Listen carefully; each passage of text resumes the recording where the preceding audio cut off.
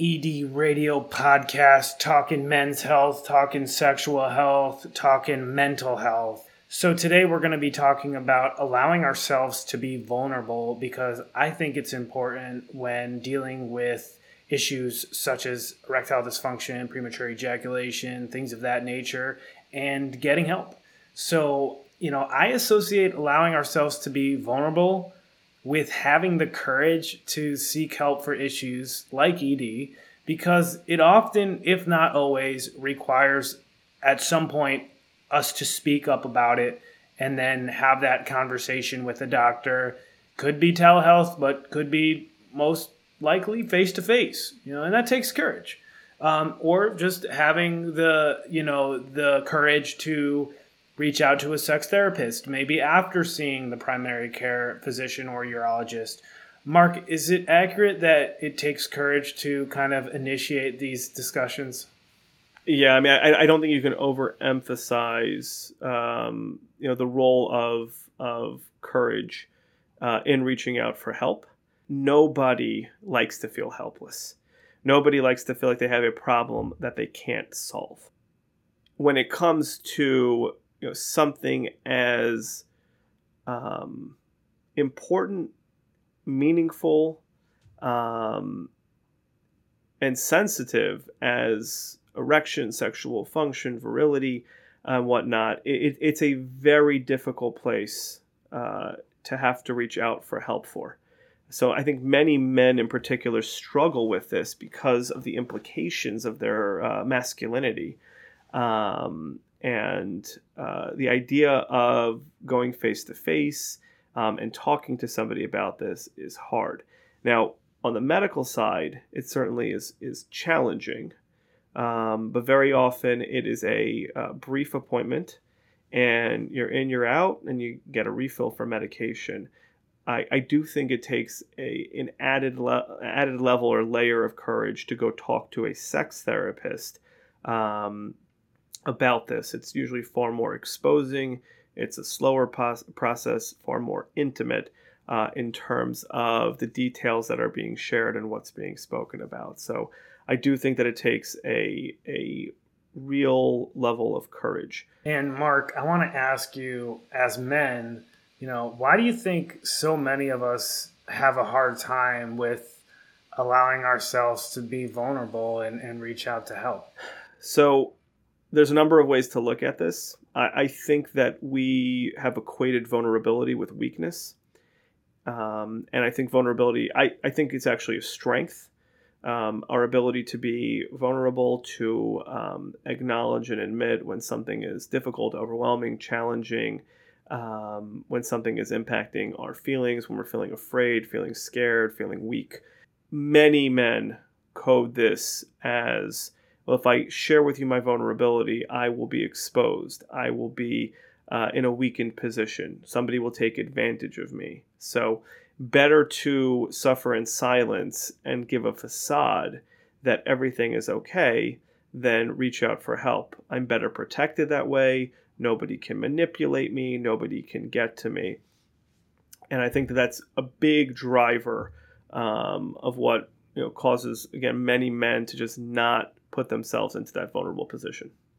I know you can only speak on the sex therapy side of things, so we won't delve into some of the physical issues with not speaking up about having or potentially having a condition. But with the men you work with in sex therapy who are dealing with psychogenic, mental-based erectile dysfunction, for the most part, do you hear from them that they wish they had spoke up sooner or allowed themselves to get help sooner? Is this a common thing you hear? I would say it's probably the most common thing that I hear. It's a very vulnerable.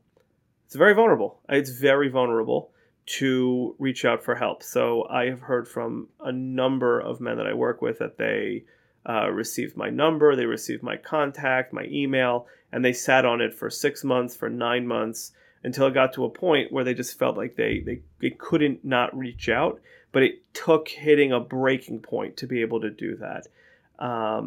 So I hear that a lot. I know that people listen to this podcast, and some people that I end up working with will listen to this podcast for months and months and months on end before they reach out, before they're feeling like they're in a position where they have to make that move. Once people come and they talk with me, once people talk with a therapist, I think they get a sense of what the process is like. They get a sense that this is, it's safe, it's supportive, this is a normal part of life, and it's resolvable. And then that's usually when I hear, like, I can't believe I didn't do this sooner. Because I do believe that the sooner you tackle this issue, the quicker it will resolve and the easier it is to get a maintenance plan into place and to keep things moving along in the direction that people want for longer periods of time. Totally. And I have, in an administrative role, worked in patient education for a long time. And I do have a passion for reliable patient education in this space.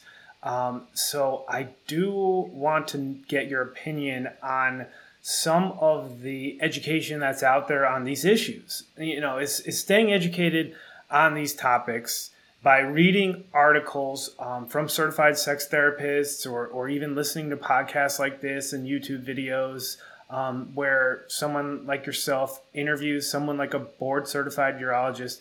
Is that a good starting place?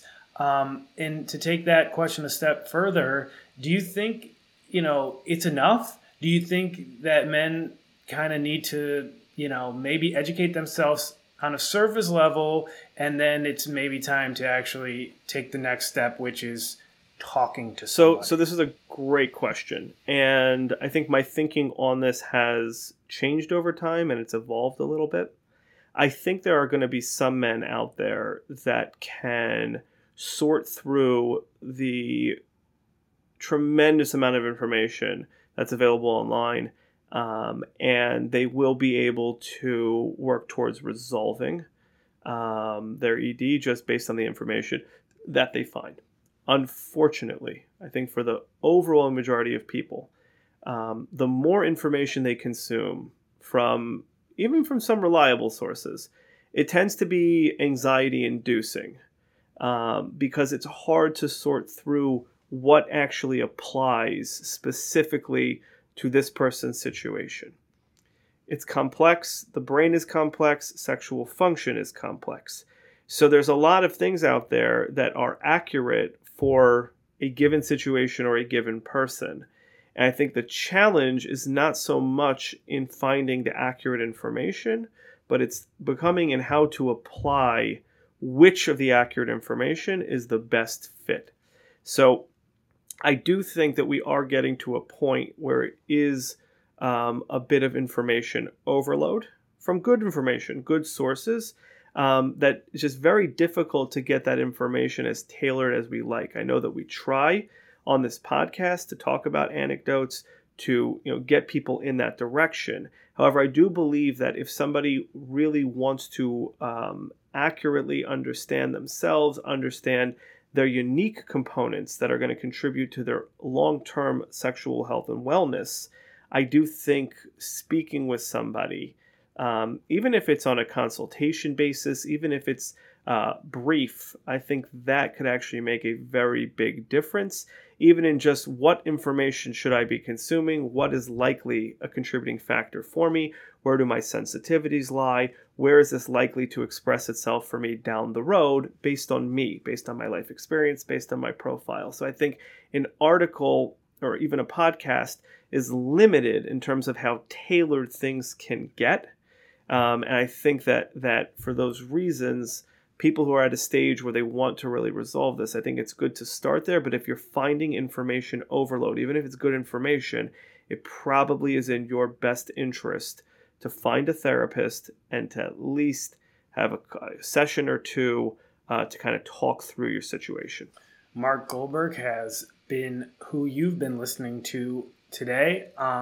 We've been discussing sexual health and allowing ourselves to be vulnerable on today's episode of the Erectile Dysfunction Radio Podcast. Mark, I am going to give you the microphone for the final word here. Do you have anything else you want to add to the conversation?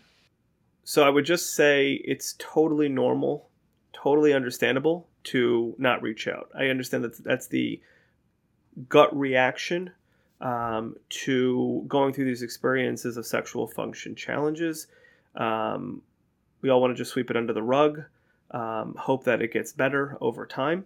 And for some of us that might be the case, but I think for many people, the longer you do that, the more difficult this becomes, and the more vulnerable you will end up having to be. There is a real strength in being able to talk to somebody about this. That doesn't make it easy necessarily. It's a tough, I think it's a tough process to initiate. Many men, though, do find it to be way easier than they thought it would be to be able to talk about these things. And they're developing a skill they can bring back to their relationships. They can take that vulnerability that they do, that they exercise and develop with a therapist, and be able to bring that back into their relationships. And it's a much broader skill. And this is why I emphasize that as amazing as the medical interventions are that are out there, none of those are going to help you talk to a partner. None of those are going to help broadly to improve sexual engagement, to improve relationship engagement. And I think that taking that step to be vulnerable with a therapist could be a game changer that I have seen very few men who take that step actually regret.